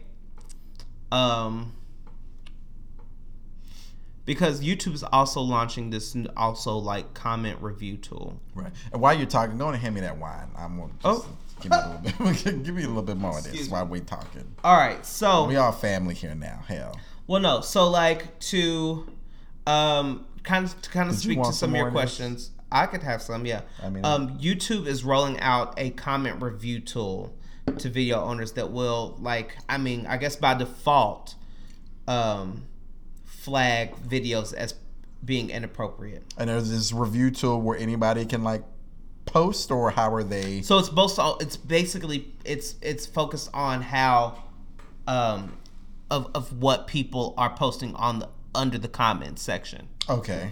All right. I guess they may be looking for buzzwords so or is this certain like things an like automatic that. Type so of thing? So there's an algorithm, right? That's going to be created. Okay. Interesting. And let's be very clear: the comment section is where it's at. Certainly. YouTube videos, right, honey. That it goes down in the DMs on the comment section. I look at the comment section before I even watch the video sometimes. So I think that will also be an alerting factor for of how people are being, are responding to these videos. Okay. Interesting. Yeah, I for one, It's definitely going to need some fine tuning, and it's good. I think for sure. The fact, okay, you have to think about this, Marcus. Though you have to think about how many videos are uploaded a day on YouTube. Hundreds, thousands, right? And sure, millions. Each video is going to have to be looked at it on a case-by-case basis. I don't think that's how they're going to do it. I think there's definitely going to be some filters involved. So I think that flag keywords, so even in titles or something like that. And so then therefore... But that will in itself, so yes, it will flag videos, but it won't immediately delete or demonetize. No. I think then from there, number one, so it's what you're doing is basically you're taking a big swath of things and you're narrowing it down. Mm-hmm. And so then you're taking a big swath of, say, like 100 videos are uploaded, and you run it through, and this is just me alleging, I don't know how they're going to do this, but I just assume that you're taking these 100 videos that are uploaded, and then you have keywords right off of the bat that tag anything that have words that could be seen as problematic or offensive. That narrows it down to, say, about 50 videos. So now you're at half. From those 50 videos, I would say that you would run that through a filter that has even more keywords, because I think that there are... I feel like there's millions of videos uploaded a day. But I know that, but I'm saying... I agree with that, but I'm saying is that I think when you upload on YouTube, I think we don't see this, but I think that there's like... It's automatically transcribed as well. And so through that transcription, you're getting more filters that are keying in on other, being more specific about certain words. And so then that narrows it down from 50 to 25. And then those 25, they'll probably have to go through a personal review, as in somebody will have to watch said video and then deem, apply it, compare it to the criteria that you have, and then deem whether or not it's offensive or if it falls under freedom of free speech in the First Amendment or what. Yeah. That's what I would assume. There could be some variation of that, but I don't know. I mean, I applaud YouTube for trying to do this. I feel like it should have happened a long time ago. Absolutely. But I feel like also that this is an imperfect system. There's definitely going to be some kinks. Yeah. Right. And like what might be offensive to one person might not be offensive to another. And so like how do we reconcile this? That's why I say it hinges on the criteria, because you need an unbiased field of criteria to compare these against. And we as a people, and I'm sure you too, although they may say it, we can't guarantee that bias is not there. Not at all. Human error. But I mean, YouTube props for doing this and trying. We'll see what happens. What do they say? To err is human. Wait, what? To err is human. Right, exactly. Yeah. So come on, you make some culture, girl. Come on. All right, Cardi B. All right, we at Trent, y'all. Come on, we at Trent. All right. For the city. My next fizz. I'm just gonna start introducing like that, fizz or flat. My next fizz, Beyonce. She was cover girl for Elle magazine. Yeah. Zoom, zoom, zoom. Elle magazine. There was a part of a song. I forget what rap that was in though. Mm-hmm. You know what I'm talking about though, don't you? Nicki Minaj. Is that what it is? What song was that? Like boom, zoom, zoom, get gasoline, boom, boom, boom, Elle Magazine, something like that. Anywho, so Beyonce did a cover shoot for Elle Magazine and basically did a Q&A, which I enjoyed because she was like, well, you know what? I'm tired of the shits. I'm just going to start giving the answers that I feel are most appropriate and tell what need to be told. And so I just want to go through a couple of those, and I was like, ooh, that I thought I was like, okay, she gagged. And one in particular. Let's hear it. One said she was talking about the question, and these are for questions that Elle Magazine took from fans. And so one was, would we see you at the supermarket or Target? What do you buy? And this came via Facebook. And she said, the last time I went to the supermarket, it was more like a bodega before a Madonna concert. Jay and I snuck into one in Crenshaw and bought some Cuervo and Funyun chips. Shout out to the Funyun chips, girl. You know I love me some Funyun chips. She also said, and y'all know you see me at Target, and I see y'all trying to sneak pics. That's clocked. So, very clocked. So, if you ever see her in Target, she sees you, and she's going to let you take the photo anyway, but don't think that you're being sneaky, bitch. We see that phone. Make no mistake. Right. You see you. I love that. Julia sees you, hun. So, beware. Another one she was talking about, somebody asked her, what's one of the questions that she hates so much? And it was one where she was saying people asking where she was pregnant. She was like, get off my ovaries. I was like, let them know. So she wanted to do something that was like, I'm just going to give you. I'm going to give you the real. I'm going to give you the real. No media training, no. Yeah. Well, no, it has media training, I guess, but still, like, I mean, like, it's I'm her. Just gonna be me. Yeah. Oh, and the one that has everybody talking, the one that everybody was mad about, I guess, per se. The question was from via Instagram. I've been to every one of your solo tours and the ones with Jay-Z. The Formation World Tour was my favorite. Where is the video? She said, look, y'all got that in your mind. She said, years ago, I asked Prince to record my rehearsal with him for our Grammy performance. He said, quote, you don't need that. You don't need to record that. You own that in your mind. Ha! That's what she said. Get y'all she said, Prince always knew best. So you can always watch the Formation World Tour in your mind. You own that. And people are pissed. People are pissed. They said, throw the whole woman away. I love it. They said, how dare you? We were rooting for you. I love it. I absolutely love it. And she's at a place now where she's like, look. She's like, y'all gonna get what I give you. Exactly. That's what she's at the place of right now. And then the lightning round, they said, what grosses you out? People smacking when they eat is what she said. If you could be any animal. Oh, this was a good one. They said, if you could be any animal for a day, would you still be a whale? She says, I still love whales and I love being in the ocean. And that video was after a 16-hour press day, not marijuana. So you know the video I'm talking about? Yeah, I know like, what she's super high. She was like, no. She's like, I love whales. It was a 16-hour press day. Yeah. And then the other one, oh, this was good. She was like, they said talking or texting. She said talking, but trust me, you've never seen a longer text than one from me. Ask Parkwood. Yes. I was like, come on. I said, oh, you be getting the girls together via text? I'm sure she does. You better get these girls together. Come on. And yeah, this is the one she said, what question do you hate to answer? Are you pregnant? Get off my ovaries. The fun one really quickly. She said, You're at karaoke. What does Beyonce sing? She said, Escape, the Pina Colada song, or Hotel California. The guitar solo is my jam. So, very fun. If you want to see the whole article, the whole list, go on ellemagazine.com. They've got the whole article on there. I thought it was really cute. I give this a fizz. Beyonce, what's next for you? What are you going to do next? I'm definitely giving her a fizz for this. Yeah, so I thought that was very fun. Giving us this color. Very, very fun. Yeah, and the photos were good. My favorite photo is the one where she's got the green corset and the sweatsuit. I was like, that's sick. I was like, yeah, that's absolutely sick. Go. Yeah, I love that. So, but yeah, I guess I give that a fizz. So, what else you got? Nice. The last thing that I have is I'm actually really excited about it. Okay. BET, Black Entertainment Television, has put out an order for a mini-series on the hip-hop label Uptown Records. Yes, I heard. And how I actually found out about this is that there was a casting notice for Uptown Records. Oh, I saw. And they're looking for people who look like young Mary, young that Jodeci. Are in New York. Yeah. And I don't look like any of them, so I will not be attending. But for those who don't know Uptown Records... I could maybe Records, pass for a Jodeci member. Maybe.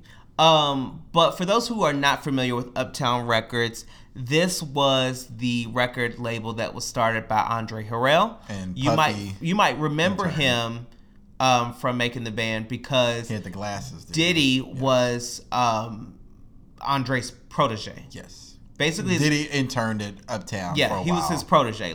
Basically built who we know is Sean Puffy Combs. Yes. Sean Puffy Diddy Combs. Puff Daddy. And Puff. In addition to Diddy, has also launched, Uptown Records has launched several careers like Jodeci, Heavy D, Mary J. Blige, Teddy Riley, Notorious B.I.G., I'll Be Sure, just to name a few.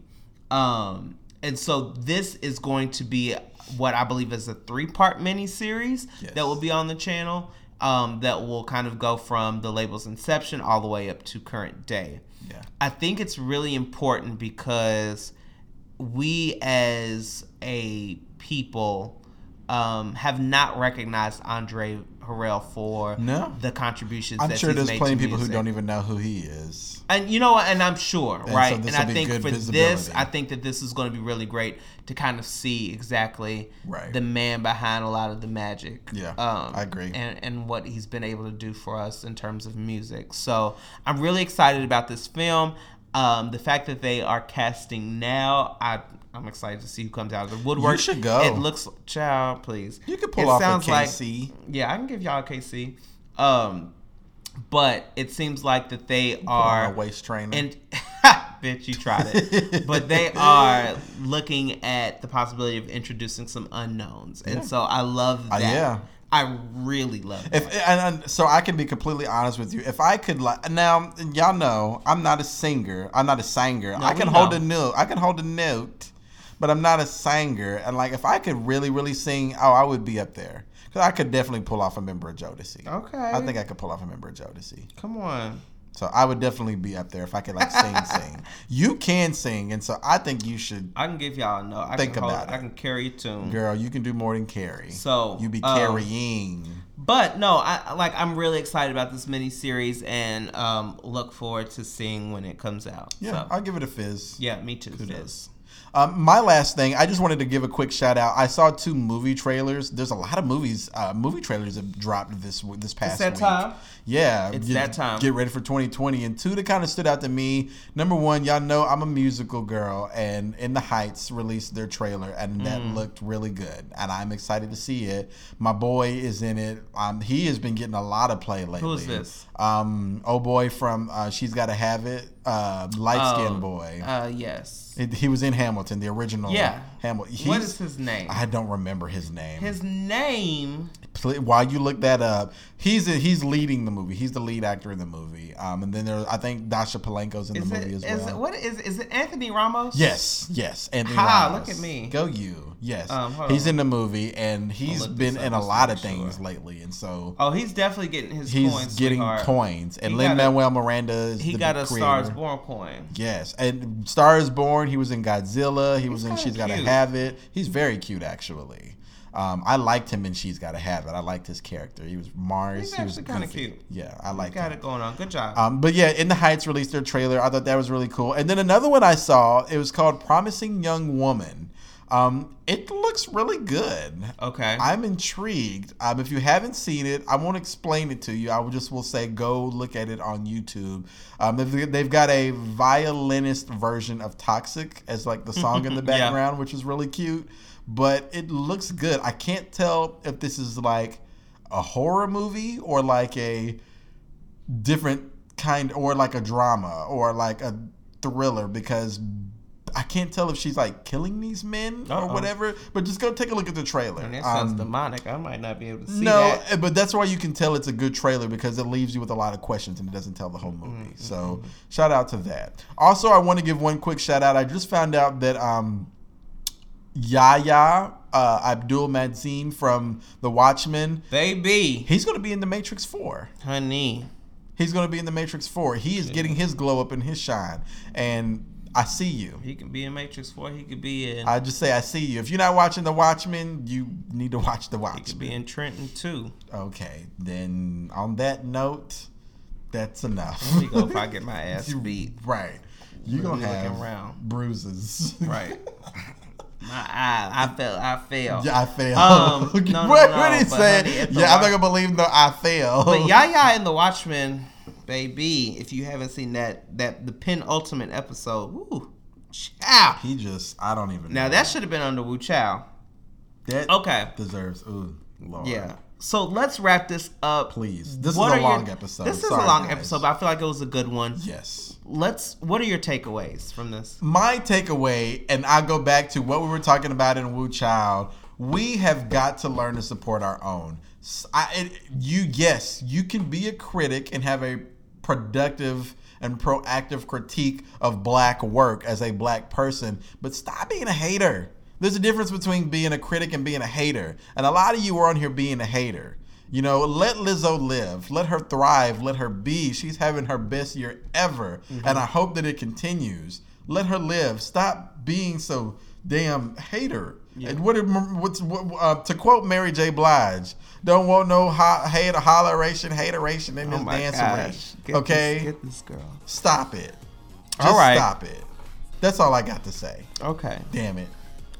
For me, it's definitely going back to the spill segment in terms of drug use and just once again encouraging people to kind of take a second look at the people around them and if you're having fun versus if you're self-medicating. It's just something that I would encourage everyone to think about. Absolutely. Yeah. Well put. All right. You know where to find us on the socials at Cold Pop Show on Instagram, at coldpopshow@gmail.com. Please send us your letters. Please. Let us know. Is there anything that you want to know? Is there a topic you want to comment on? Questions you want to ask us? Things that you want us to talk about? Please. You can find me on Instagram at Trenton Rashad and on Twitter at Trenton RD. You know I'm still on my IG break, but you can find me on Twitter at Marcus D. Steele with an E on the end. We have one more episode of the year. Oh my gosh. So please be on the lookout for that next week. We'll wrap up 2019 and we'll get ready to push through into 2020. That's it. All right, guys. Thanks so much for listening. And we'll catch you all next week. Bye.